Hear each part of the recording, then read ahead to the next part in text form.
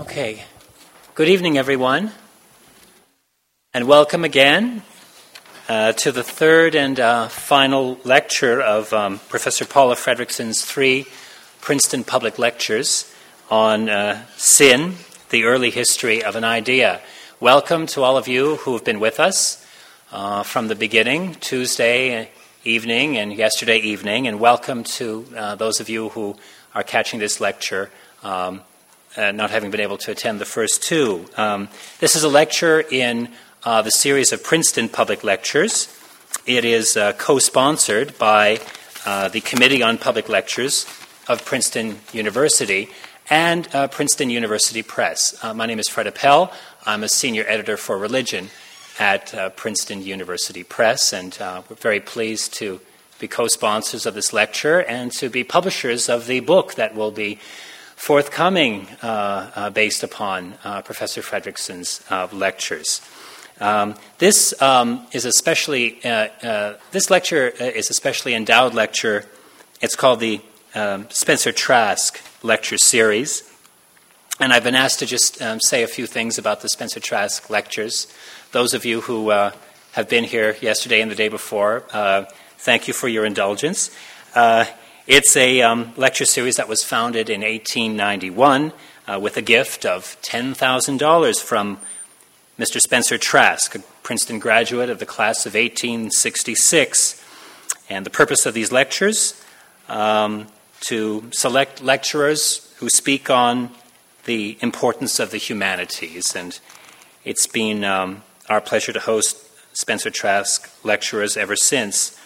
And to introduce our most recent Spencer Trask lecturer, it gives me great pleasure to introduce to you from the Department of History at Princeton University, Professor Peter Brown.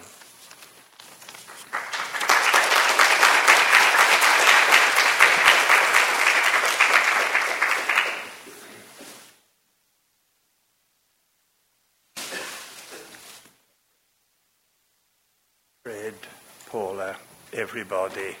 A few days ago, I was in Trier, where if one's got one's chronology straight, the future St. Jerome could easily have met the future St. Martin of Tours, along with St. Martin's fellow officer, Ammianus Marcellinus, and they could indeed have thrown buns at the bears of the Emperor Valentinian, innocents and goldflake, when these bears were not sated by delinquent tax payers. I say this because Paula, in her imagination, also has always mingled with the great. It is one of the most remarkable things about Paula Fredriksen's career as a scholar that she has never shied away from truly important and major figures. First of all, Augustine on Paul. Then Augustine and Paul.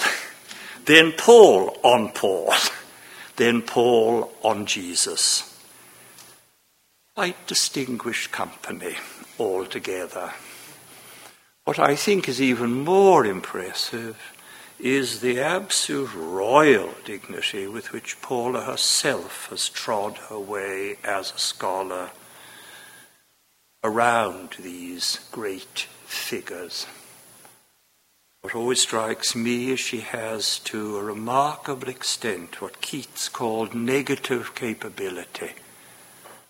And I myself interpret this above all by an ability to really honestly say what the sources don't say. They are not sort of glued together by this sort of fish paste of wishful thinking and premature synthesis, to which, alas, highly charged and profoundly under-documented periods of history, such as the early church, are prone to. There is a cold, fresh air of truth around the buildings which Paula has raised, and therefore I think it is a great privilege for us as well as a great pleasure for me as to a former long friend, colleague once, to welcome Paula and to hear from her once again about two great persons, Origen and Augustine, on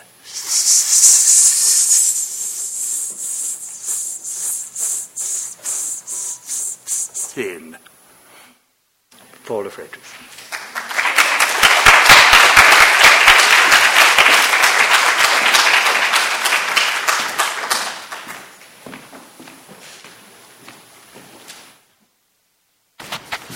Can you hear me?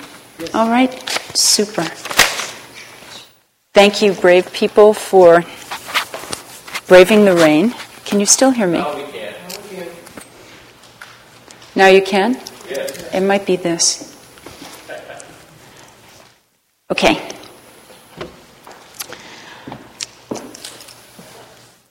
When I was 19 and an undergraduate, intending to go to law school, work for the end of the nation state, and revolutionize American society, this was 1969, 1970, I met two personages that changed the trajectory of my life.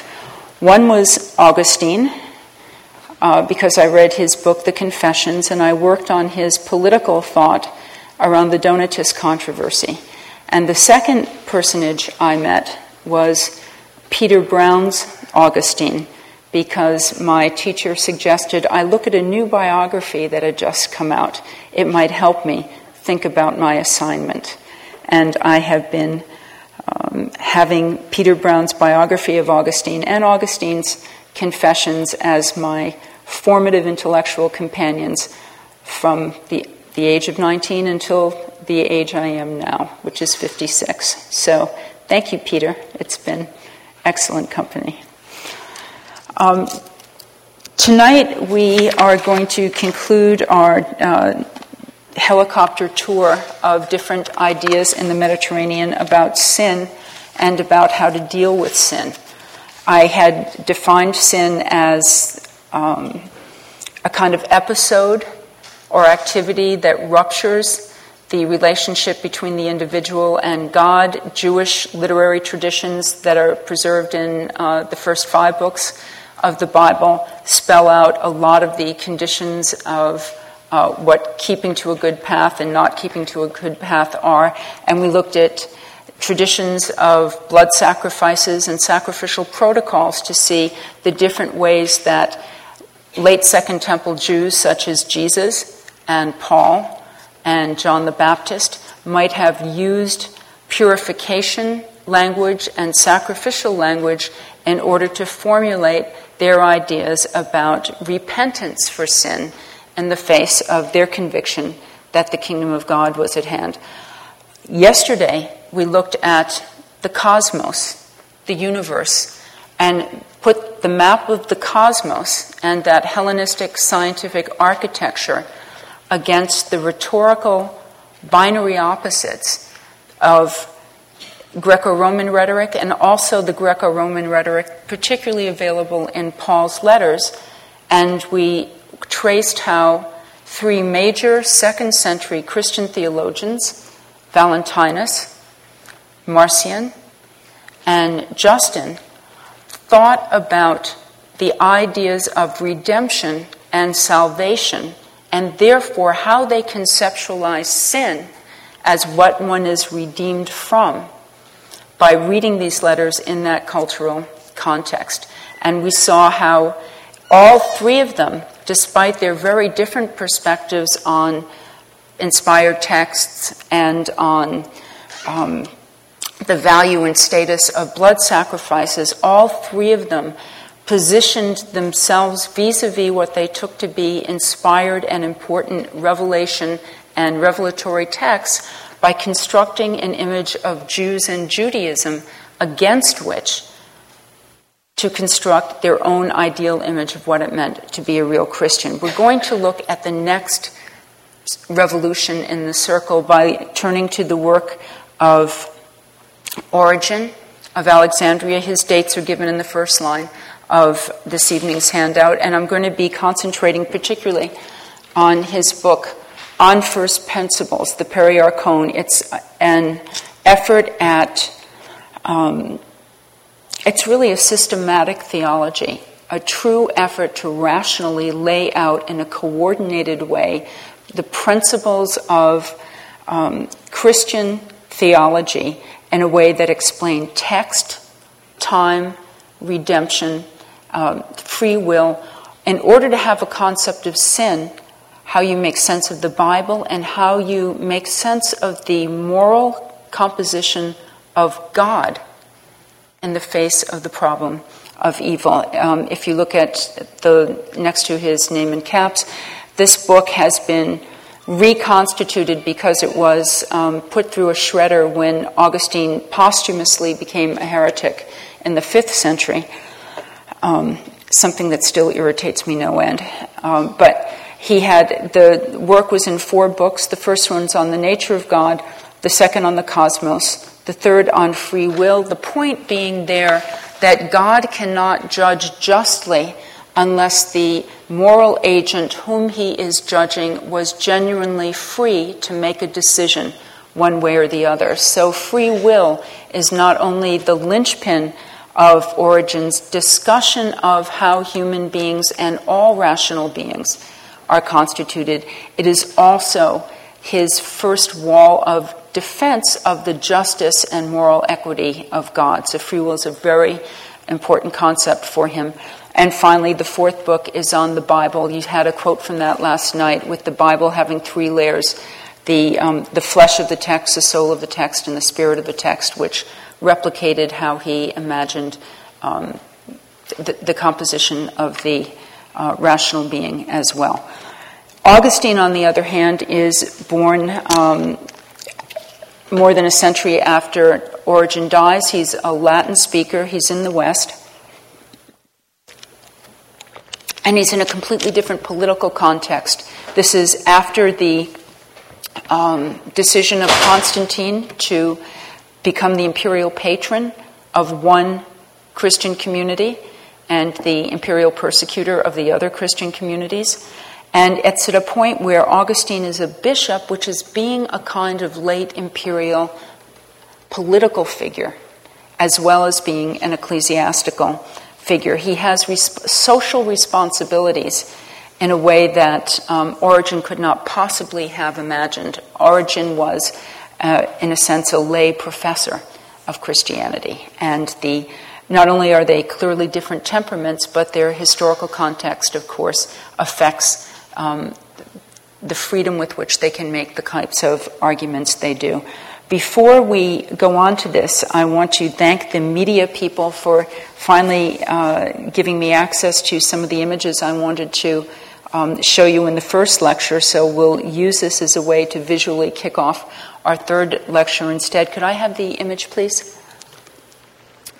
This is a photograph of the heel bone of a young man who was in his mid-20s. His name was Yochanan, and he was crucified in the 1st century near Jerusalem, and this part of his body was found a few decades ago in Israel. It still has the nail through the heel bone because when he was crucified, the nail hit a knot in the wood and bent, and so when they tried to remove the nail from the body, it pulled out the knot as well, and that's why we still have that.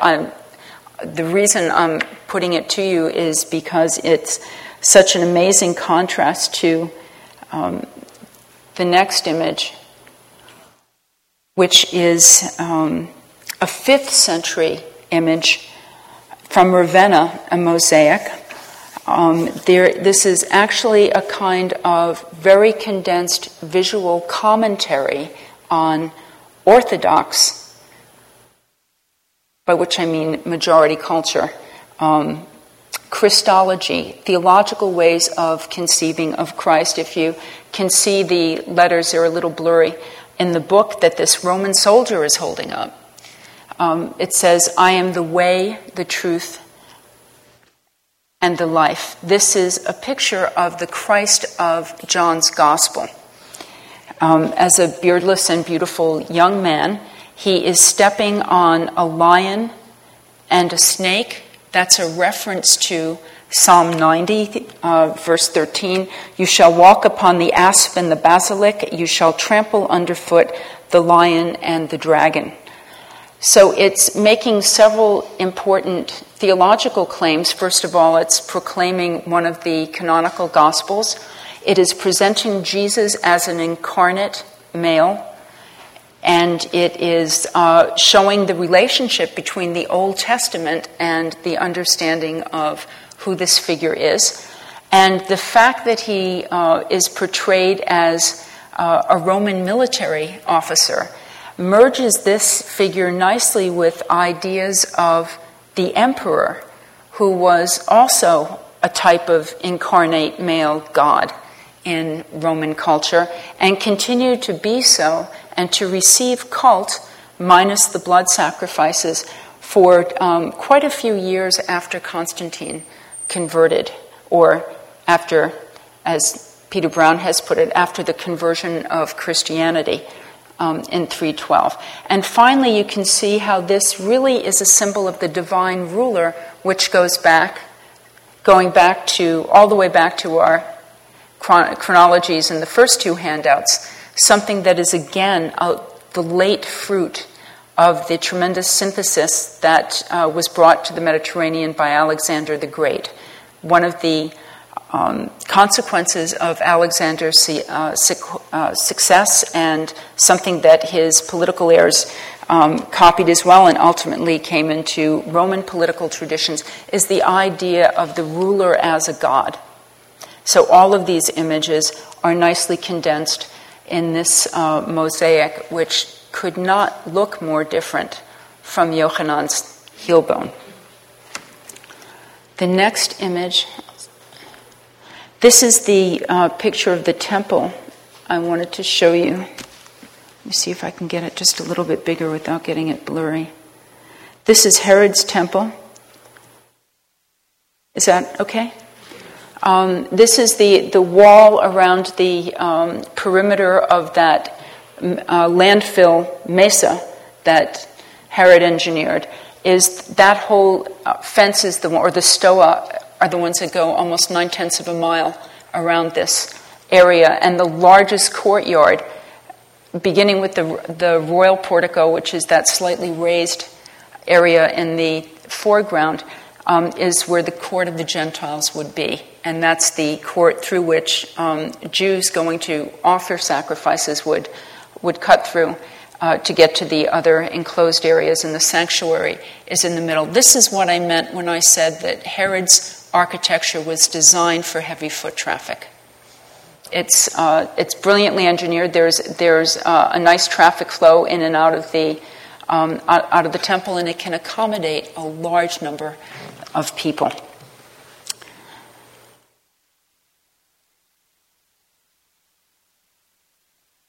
This is a zodiac, and one of the reasons I wanted to bring this to you is that the zodiac, as I invited you to think with the idea of the architecture of the cosmos as one of these ecumenical, scientific, and religious texts that people who thought with such things had in their minds, the zodiac is a part of this also. And as typically with a representation of the zodiac, the sun god, Helios, is in the middle, and he's driving the chariots of the sun, and there are images of the zodiac symbols all around the perimeter. You can see the twins, and you can see the fish, Pisces. You might notice, those of you whose eyesight is better than mine, that these are Hebrew letters and not Greek ones. This mosaic zodiac with the sun god in the middle is from a synagogue floor in the Galilee, and the Beit Alpha synagogue. My point again is that this way of conceptualizing space and the religious resonance that these conceptualizations of space had is something that is very much an ecumenical kind of idea. And finally, the image that I'll leave up, because this will be a kind of roadmap of reality, both religious and physical, for us. This is the Ptolemaic universe. You'll see the sun is in the middle of the planetary spheres. And as you leave the Earth, which is in this sludgy, very thick matter between the moon and the Earth, as you go upward, it's not only higher, it's better. It's better ontologically, it's more stable, it's more beautiful, it's eternal. And when you get to this outermost sphere, it's the realm of the fixed stars where body becomes visible. And outside of this, somewhere, is where you begin to get into a dimension of, this is where science fiction helps me think with these ideas, a dimension of bodilessness. And in that sense, an even more divine realm. So with this as our roadmap of reality, I'd like to turn to the two geniuses that we'll be working with very quickly tonight. Okay. Origen and Augustine were similarly situated intellectually, despite their two very different temporal and cultural contexts. Both had at their backs similar types of Christian contestants. Origen lived in Alexandria, and there was a very vigorous church of Valentinian Christians where he was. Augustine in North Africa had as his the church he grew up in as a young adult was the Church of the Manichees, and the Manichean Christians in Latin antiquity were the late heirs of Marcionite types of Christians, and they thought similarly to Valentinians and Marcionites in terms of the status of the God of the Septuagint being a lower Jewish God who represented an opponent of the Christian rather than either the pre-incarnate Christ or a God who is on the side of the good. This is a quotation from one of Augustine's opponents giving a quick drive-through of what any right-thinking Christian would think when they encountered the Old Testament and were told that it was a book of Christian truth. The man's name is Faustus, and he's saying to Roman Catholic opponents, he writes a kind of rhetorical handbook, "We Manichees are the enemies not of the law, but of Judaism. The character of the Jews' God is frightfully ungodlike. He was ignorant. Not knowing where Adam was, he had to call out to him himself." That's Genesis 3:9. "He was jealous and vengeful, as he repeatedly describes himself. He was bloodthirsty, emotionally unstable, and prone to violence." And Faustus continues, "These books of the law portray a God so ignorant of the future that he gave Adam a command not knowing that Adam would break it. Envy made him fear that a human being might eat of the tree of life and live forever. Later, he was greedy for the blood and fat from all kinds of sacrifices and jealous if these were offered to anyone other than himself. At times, his enemies infuriated him, at other times, his friends. Sometimes he destroyed thousands of men over little, at other times over nothing. And he threatened to come with the sword and to spare no one, whether the righteous or the wicked." Well, so much for the claim that the biblical God is a transparent representation of what love and justice should be like. But Faustus then goes on to point to the so-called Old Testament heroes. This morally impaired deity, Faustus says, is very well matched with the patriarchs, the kings, and the prophets who people the pages of the Jews' sacred scripture. And he continues, "We Manichees are not the ones who wrote that Abraham, inflamed by his frantic craving for children, did not fully trust God's promise that Sarah, his wife, would conceive.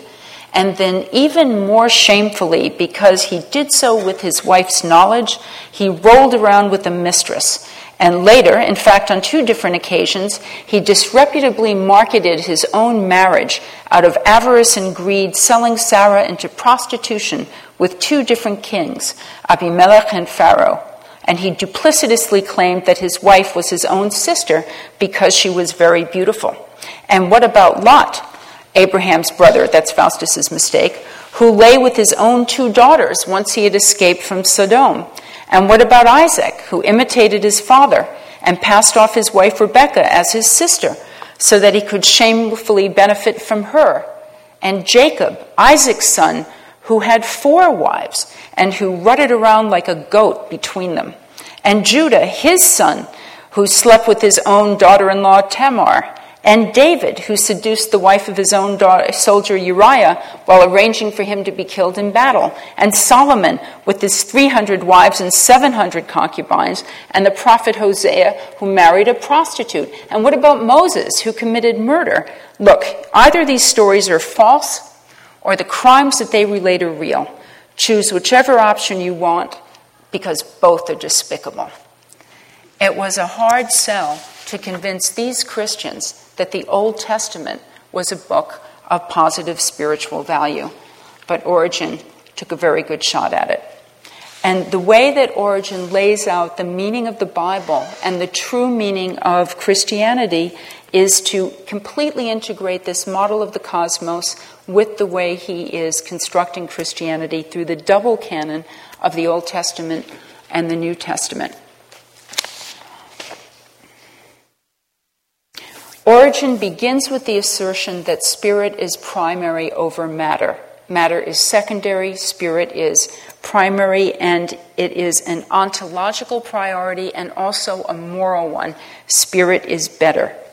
The ultimate source of everything is purely spirit, namely God.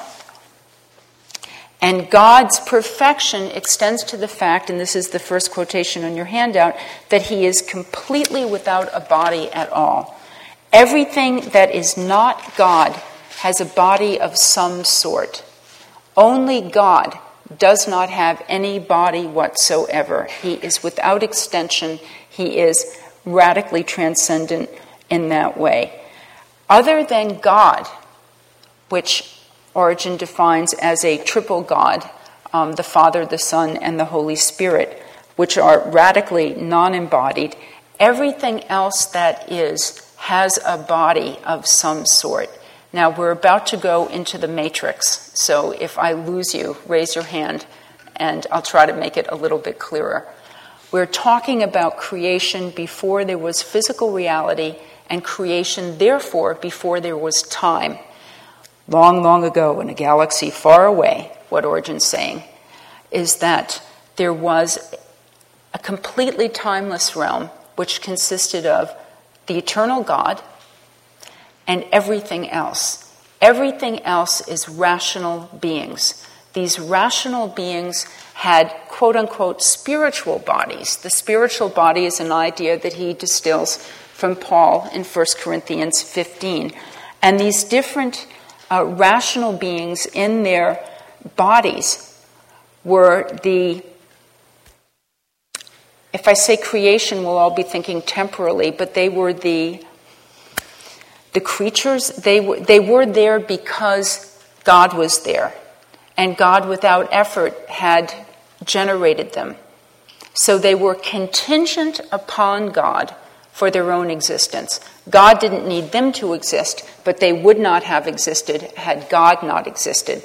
But they each have a spiritual body, and the point of the spiritual body is that body is a medium of individuation.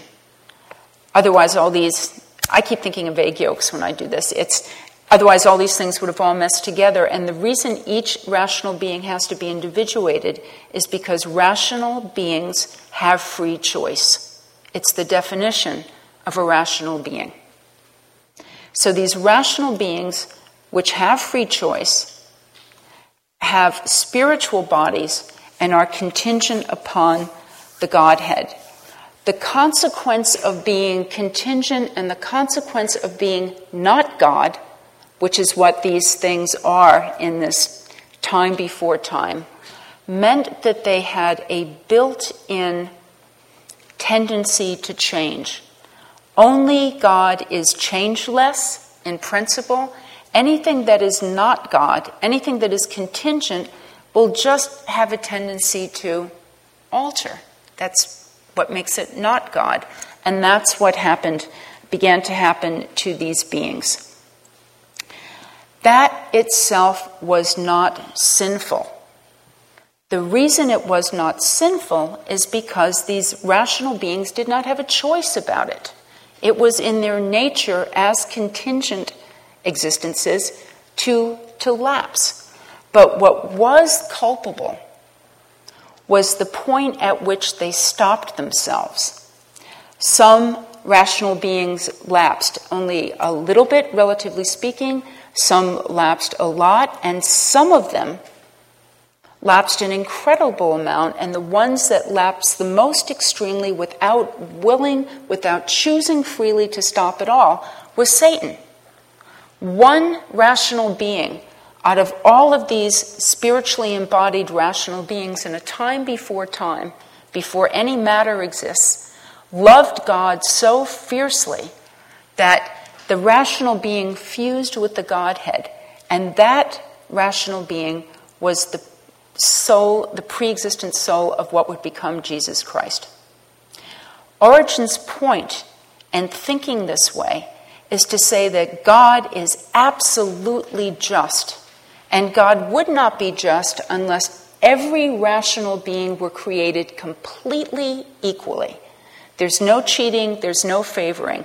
Jesus' soul, Satan's soul, your soul, my soul, everybody's soul is created absolutely equally, but every single soul has individual will, and so there's a kind of lapsing, or in Jesus' case, clinging, that is a function of the will and therefore the virtue of the individual moral agent.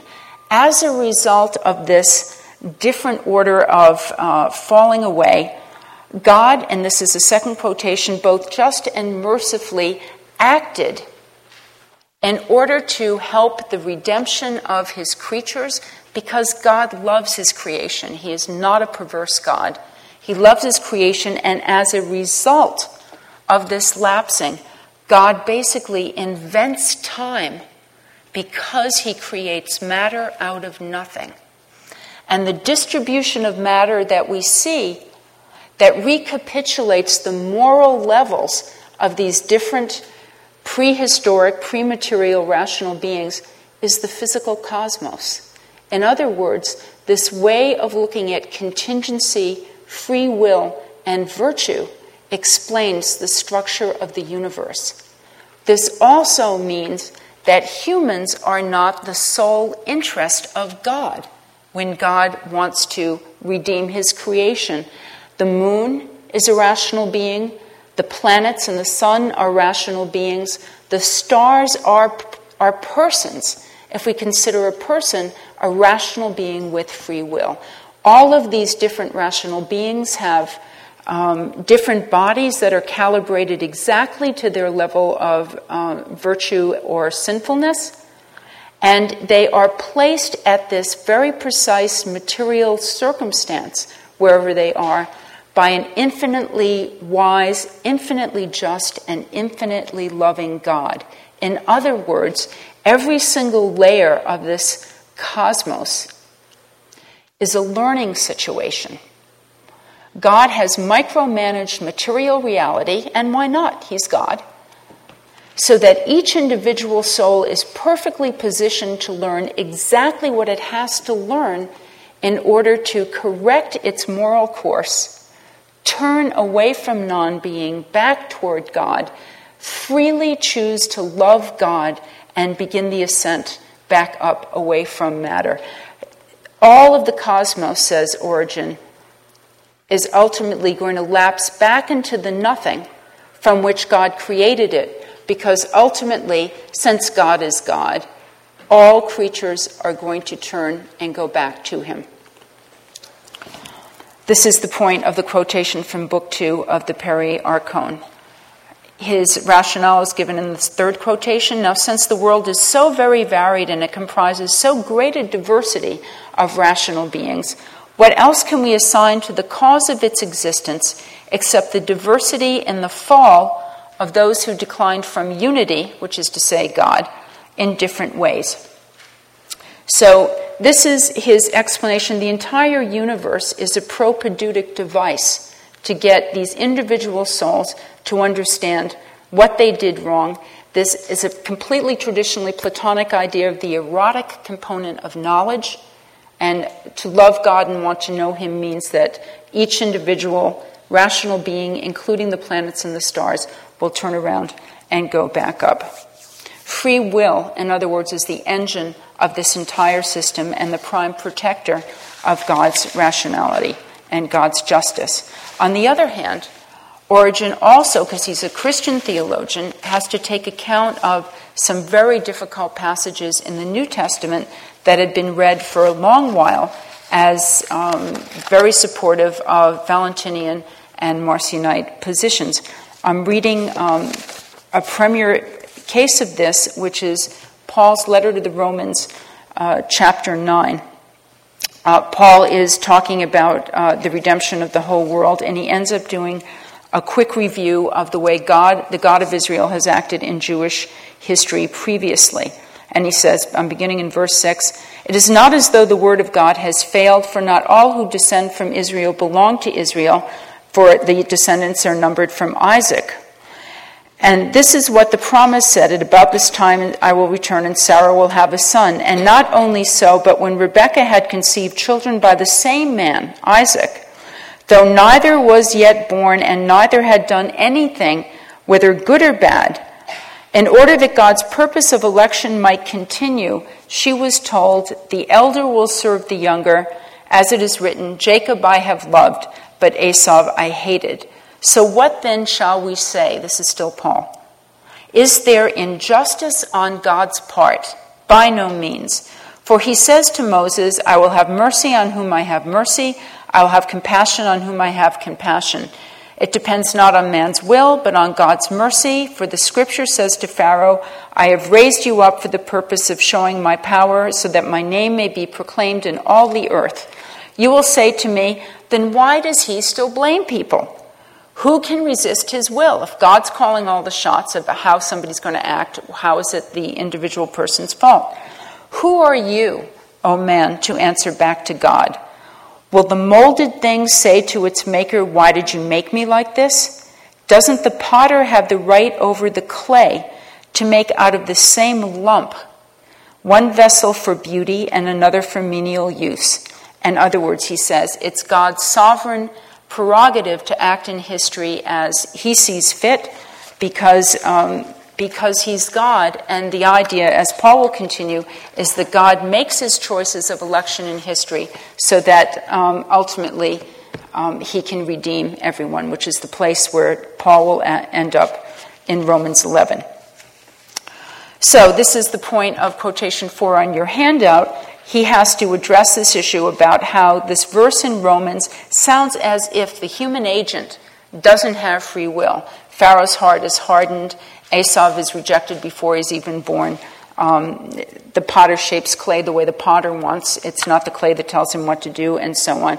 And therefore he defends Paul's meaning by explaining how the defense of God's justice and mercy requires us to understand these verses to mean exactly the opposite of what a fleshly reading might imply. In other words, Pharaoh's will was free, says Origen, or else God would not have to have hardened his heart to get Pharaoh to act bad. And the reason that Pharaoh was made to do that by God was not so that God could punish him, but because God knew that by doing that, he was going to work for the redemption of the other souls in other Egyptian bodies who were watching what was going on, and ultimately working for the redemption of Pharaoh's soul as well. Verse 5 gives you a sense of this, the time that God has. God's window of opportunity for educating these individual souls so they'll finally choose to make the right choice. God deals with souls not in view of the 50 years of our life here in the sublunar realm, but in view of the endless world. He has made our intellectual nature immortal and akin to himself, and the rational soul is not shut out from healing as if this life were the only life at all. The argument about the way that this metaphor of the lump of clay functions, urges Origen, is to advertise the radical egalitarianism that God, as a principle of universal justice, adheres to. The reasons why Jacob was loved and Esau was hated lie with Jacob. Here's the great difference between how Origen's thinking and how Western European thought will construe the Bible, thanks to Augustine. The reasons lie with Jacob before he came into the body and with Esau before he entered Rebekah's womb. In other words, souls have an entire moral history before they finally come into their historical, contingent, temporary, fleshly bodies. The reason Esau was hated before he was born was because of what Esau had done before he was born. God is morally transparent. In this way, thanks to Origen's conception of all this, there is no problem of evil. This entire system is such a radical theodicy that the problem of evil absolutely goes away. What looks like evil to us, let's say, a baby who's born with hideous congenital defects, Origen could look at with complete confidence and know that that body has really very little to do with the soul. And that body was given to that particular soul, micromanaged by God, to be the immediate physical environment within which that soul had to learn what it needed to know in order to choose to love God and return. There is no evil. This entire system is set up particularly and explicitly in order to redeem everybody, which was finally the most radical claim that Origen made, which is that at the end of time, everything, even Satan, will be saved. And that is because Satan, just like Jesus and just like everybody else, is also God's creature. God is infinitely resourceful. He literally has all the time in the world. He throws nobody away. He loves all of his creation. And finally, he will be able to have Satan be in a learning situation such that even Satan will choose to do the right thing, turn, and freely love God. The rational being component of Jesus that hooks into this non-somatic triune God that's completely disembodied is what enables Jesus' ability to truly have real flesh. When Jesus is incarnate in contingent historical time, he truly has a body because it's God and flesh held together by this rational being, which is the medium that is the glue for these two extremes. So his Jesus really has a flesh. God really does create flesh. But the definition of redemption here is the idea that the soul is redeemed, the rational being is redeemed, and the rational being is given a spiritual body because, as Paul says in 1 Corinthians 50, flesh and blood cannot inherit the kingdom of God. What is raised, as again Paul says in 1 Corinthians, is not a fleshly body, it's a spiritual body. And this is the way Origen squares all these circles and comes out with one of the most serene and morally and emotionally capacious visions of redemption from sin of any church father writing in this period. Let's jump ahead to Augustine. Augustine is battling a Christian competition quite similar to the the Valentinians whom Origen fought. He was a Manichae, in fact. He was a member of this heretical community for over a decade. And he continuously goes at the problem of the way Paul should be understood in Romans 9. Augustine points to this image of the glue and about the choice of Jacob over Esau and Pharaoh, and he repeats with Paul, is there injustice with God? God forbid. But then he says that these bodies and these historical circumstances are not contingent. Flesh is not a temporary accident into which the soul has been momentarily dipped. For Augustine, even though spirit is still prior ontologically to flesh, both of them form a human unit. Both of them form a person.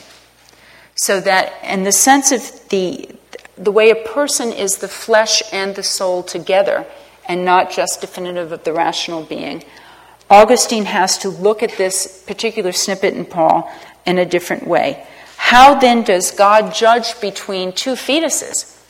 Right? If Esau and Jacob didn't have a life prior to their incarnation in these bodies. And Augustine says, God only knows. And only God knows. Piety demands that the believer assert that God must have had a good reason for loving Jacob and hating Esau before either was born, but he is the only one who knows what that reason is. The reasons are most hidden, and he says that he judges by a standard of justice that is hidden and distant from human measure. He also says, and this is because he thinks historically, the narrative of Genesis for him is not only an allegory, it is also an historical description of what two incarnate human beings, Adam and Eve, truly did. As a result of Adam and Eve's sin, all humanity is rightly condemned, and that's the point of the last quotation in that first section. Sinful humanity must pay a debt of punishment to the supreme divine justice. Now, obviously, it would be unjust if God, just unjust as if a human judge did the same thing, to condemn people for the crime of a distant ancestor. And this is where Augustine posits that each of us have had a kind of double life. We have our proximate, immediate life, our life in this body, which is truly part of ourself. But we also have a distant corporate life because in some real way we were all, the entire family, was in Adam. And for this he'll turn to other passages of Paul and say that in Adam everybody sinned. So it's not enough to look at that as a metaphor because of what's universal for Augustine is damnation. If Origen's God is both just and merciful to all his creatures eternally, Augustine's God is either just or merciful. He is just with the vast majority of human beings, and he is exceptionally merciful in the case of some for reasons that we can never understand. The opposite of justice is not mercy. The opposite of justice is arbitrariness. Augustine has to defend his God against an accusation of arbitrariness, and he does by saying that it would be impious to think that God was being arbitrary.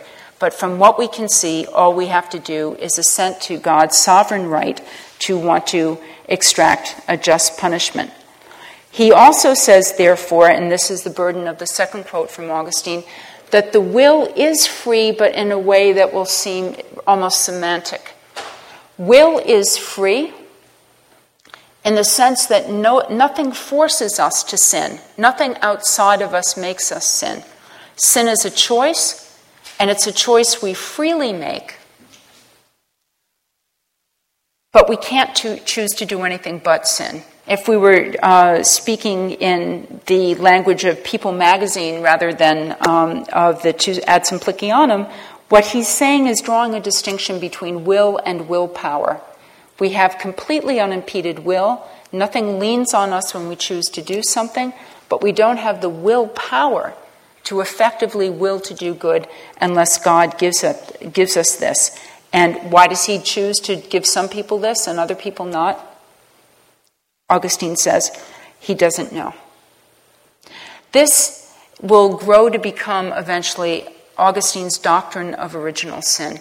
What I wanted to briefly end on is the way that this concept of sin constructs not the mega-universe.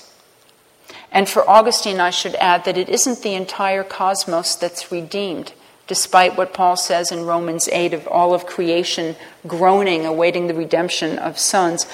These things are not spoken of as personages and rational souls, a kind of elevated sibling, the way they are for humans in Origen's system. What happens with Augustine is that it is humans and humans alone that are the object of the efforts at redemption. Rather than look at the universe as an expression of the way sin has affected everything, because for Augustine, sin is not an episode or an event. For Augustine, sin is a universal condition. It affects the immediate microcosm of human consciousness, and that's the point of quotation 3. It affects cognition, and it marks the difference between, it's a little silly to talk like this, our consciousness and God's consciousness. For God, everything is eternally present. He knows everything perfectly and all at once, without any kind of mediation. Our souls, as a result of Adam's sin, are distended in time, which means, this is really neat.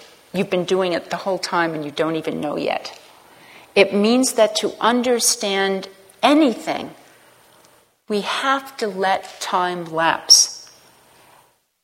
You don't know what my sentence will actually mean until I get all the way to the end of the sentence. And by the time I've gotten to the end of the sentence, you wouldn't know what the sentence was about unless you had in your memory what the beginning of my sentence was. And it is the memory that's the site of the kind of cognitive synthesizing that goes on so that you can wring meaning out of narrative. By narrative, I mean a phenomenon that has a beginning, a middle, and an end. Not just a sentence, just a syllable, a consonant with a vowel in the middle, and we're integrating it so fast we don't realize we're even doing it.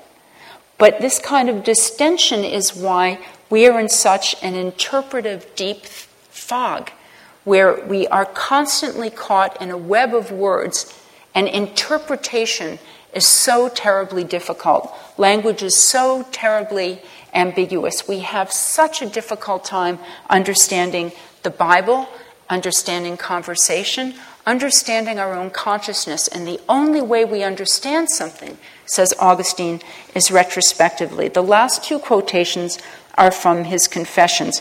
In Book 11, when he's talking about time, he gives, I won't read it because I'm running out of mine, he talks about how the present is the only moment that actually exists.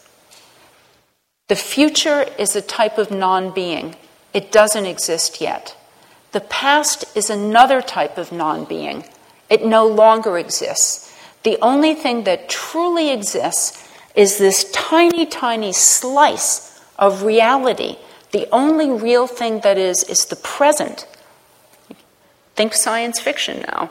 But the present moment itself is always infinitely divisible.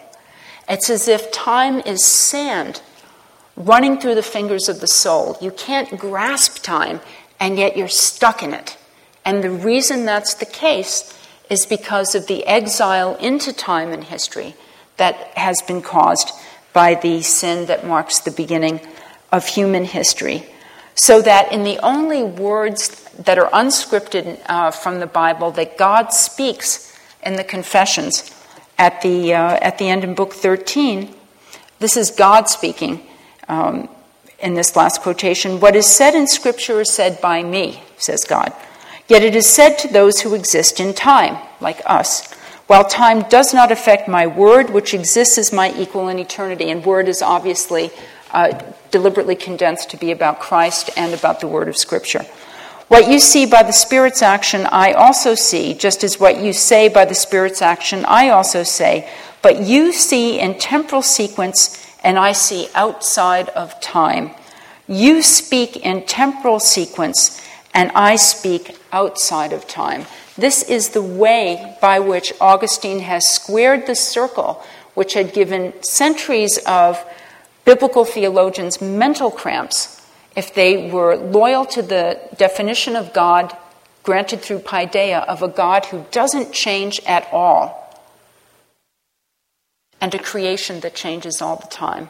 The difference between our reality and God's is this cognitive difference because of the different quality of time, and our distension in time is a mark of and a consequence of our sin. What does this have to do with animal sacrifices? I'm glad you asked. I will nod back to the quotation from the Contra Faustum that I gave you on last night's sheet, I think. "Only by blood can we be purified." Augustine has a way of thinking about time, thinking about flesh, and thinking about biblical narrative that can seem falsely familiar and comfortable to us. He really does look at the Bible as a historical narrative as well as of a huge allegory, whereas for Origen, it's a collection of symbolic structures much more than it is what we think of as history. Nonetheless, Augustine insisted to Faustus that it's only by blood that we can be purified, and he looks back at the Jewish blood sacrifices, which everybody, whether they prayed in Marcion's church or Valentinus' church or Justin's church, said, yuck, the really tacky thing about Jewish piety was all those blood sacrifices. The only ones who do that are pagans. And what Augustine does is completely flip that 180 degrees.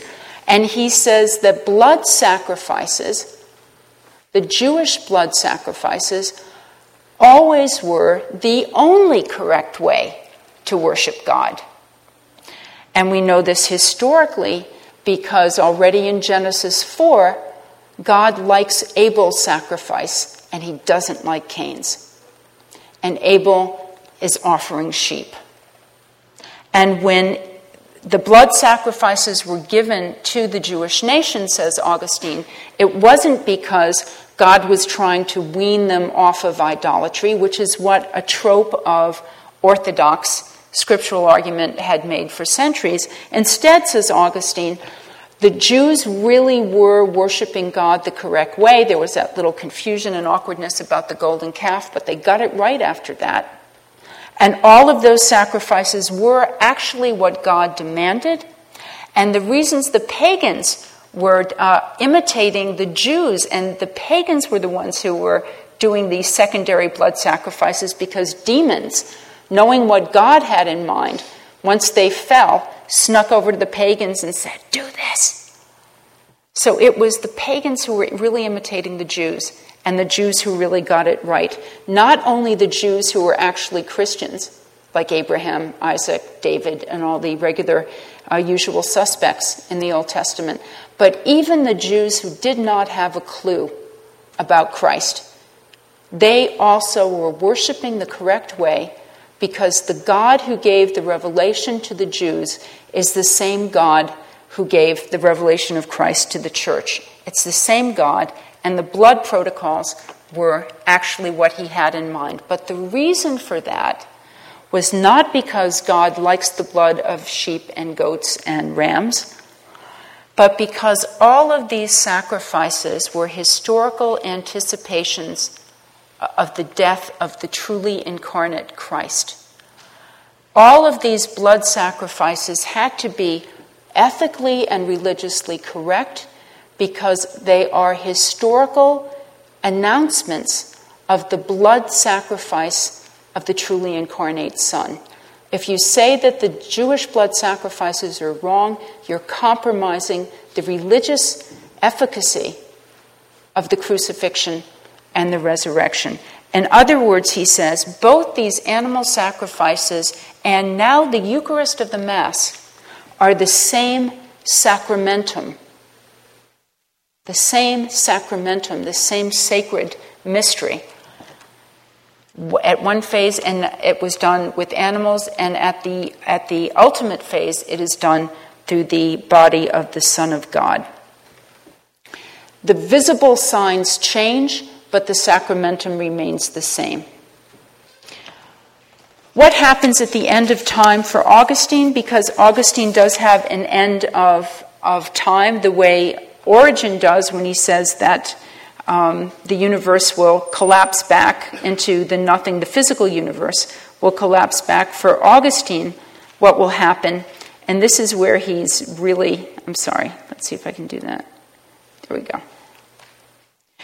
Augustine has a tendency to paint himself into corners, get completely stuck, and then with enormous conviction and self-confidence, hurl down the roller, say, I don't know, and stomp right out over the weight paint, start painting himself into a different corner. And this is what he does with 4th century, 5th century science, when he talks about his great resolution to the problem of time and redemption at the end of the City of God.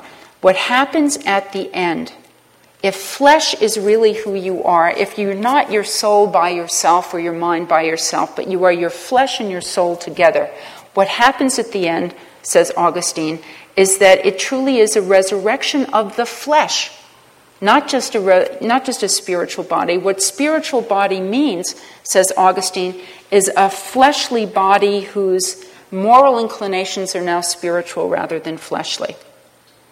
When Paul says flesh and blood cannot inherit the kingdom of God, he's not talking about flesh and blood as substantial realities. He's talking about flesh as a moral orientation. So if your flesh is oriented in a spiritual way, you get that back. I assume everybody in the room, as well as the present speaker, are among the saved. So what's going to happen to us is that we are going to go in our fleshly bodies out of the universe. And we are going to be, this is the ultimate Neoplatonist heaven, we are going to have some kind of unmediated knowledge of God. This is sort of, when you think about how flesh, this type of flesh has to stay in the realm below the moon, this is a kind of matter, antimatter juxtaposition. The body you are sitting in your chair with right now, the body you gave breakfast to this morning, is the same body in which you are going to see God. Is it with your fleshly eye? He gets nervous about that and decides not to anticipate God too immediately when he's discussing this. But he is absolutely convinced that in the flesh you will get to know God without mediation. Everybody, those of you who want to know a few more details, Augustine does give them to us. Everybody is going to be raised at the age of 33. I know this sounds very old to some of you, but it sounds like a good deal to me. Everybody's going to be 33. People who are overweight in this life will not be raised overweight in the afterlife. Amputees will get their limbs back, and everybody will be 30-something, physically perfected. And if you're a martyr, your wounds will be visible because they're a testament to your virtue, but they will be beautiful too. And it's literally in the flesh that you will see God. But there isn't going to be a lot of us saved people. The vast majority of humanity is rightly condemned. God is not arbitrary, but he's the one who makes his selections. But who knows, we may all see each other someplace other than New Jersey. That's the end of the lecture. Thank you very much.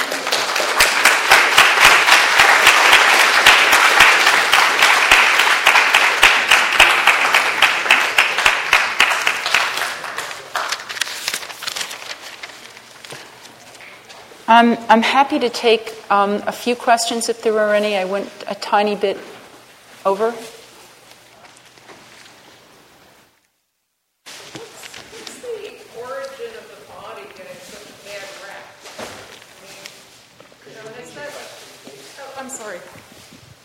Can you hear me? How did it come to be that the body has such a negative connotation and bad rap, and the really good thing is to be non-body? In contrast to what you just said. Well, it grows pale and spectre thin and dies. It comes in two genders. That's confusing. You need to feed it. It sleeps. It distracts you. And mental, intellectual processes are privileged in this system. Remember, theology is not something everybody is writing. It's the province of intellectuals who have gotten a very elite form of education, and intellectuals tend to value intellection as the highest function of human beings, and that's why it's got the priority. Also, when you use this Greek paideia and you think with the story in Genesis, as Philo of Alexandria does, one of the perfections of the high god of paideia is that he's non-embodied. One of the issues in Genesis is that he sounds as if that god has a body. And so one of the ways, again, of protecting, having the Jewish God not have a body, to be very much like the God of high philosophy, is to say that humans are made in the image of God, not because God has 2 eyes, a nose, and a mouth, but the image of God in man is his mind, the highest part of the soul. So it's this amazing gift we have of rational thinking that is the godlike part of our soul, which distinguishes us from animals who have an anima, a soul that can move their physical body, but they can't think, supposedly. That's the other mind's problem, and I can't go there. Okay? But that's... I'm Lindley.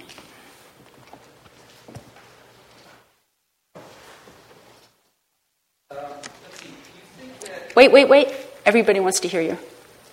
You think that Origen may have gotten some of his ideas from Hindu scriptures, and especially since the closeness to almost the way you said it, a reincarnation, although you didn't use that word, but the way you described his philosophy sort of leads that to be a very next step. He doesn't say reincarnation. In fact, souls have an incredibly long... the history of the individual soul is infinite. And at a certain point, there's this lower radio frequency of the physical body that it appears in, and then it goes out again. People speculate that there, then as now, Eastern wisdom had a kind of pizzazz that Western wisdom didn't, but I don't really see why he would have had to have left the Mediterranean in a cultural way to come up with this idea. He was accused of terrible things when he was being condemned as a heretic, but Hinduism wasn't on the list.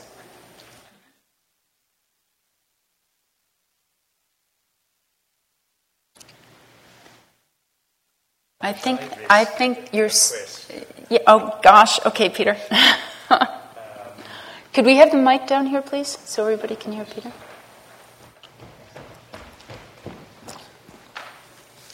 What you seem to be telling us... Is this mic on? Yeah, it is. Okay. What you seem to be telling us also, Paula, which is absolutely fascinating, is that genius really is partly the capacity to sort of forget things.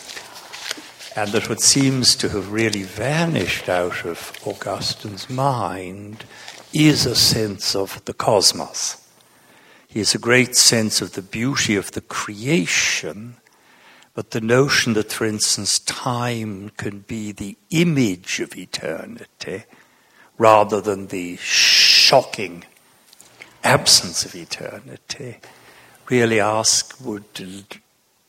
like to push you more on that issue, that Origen is plainly happy with the notion of what we would call cosmic time.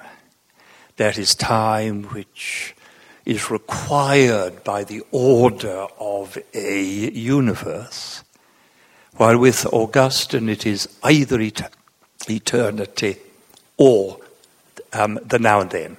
He's ferociously human-centered. Yeah. I mean, and so is his God. God's object is I also think partly because of the kind of cosmic mythology of the Manichees, that he himself was a little skittish about having the cosmos be an entity that's going to be redeemed or not. But there is an exhausting and ferocious concentration specifically on humans as the goal and object of God's efforts. And I think that's why he's able also to get into this this amazingly close analysis of human thinking that is itself a measure of sin. Sin permeates everything for him. Because I think in that sense, Augustine doesn't totally stand by himself, because his own Pelagianism is mediated through Latin translations, and obviously somebody 1 generation, 2 generations before him had decided to only translate the less cosmic Enneads of Plotinus. That is God and the soul. Yes. Augustine could not read Greek. And as he is becoming a mature ecclesiastical politician and bishop, there's this pan-Mediterranean convulsion arguing about origin. And I think because Augustine couldn't really weigh in because he didn't have the Greek, he was not singed by that controversy, but he had very good survivor instincts. And there's a way in which, while he could not have been directly formulating this against Origen himself, there was a kind of reaction against Origen in the Latin West, which his theology is a sample of. Thank you very much. Thank you. And thank you for your attention.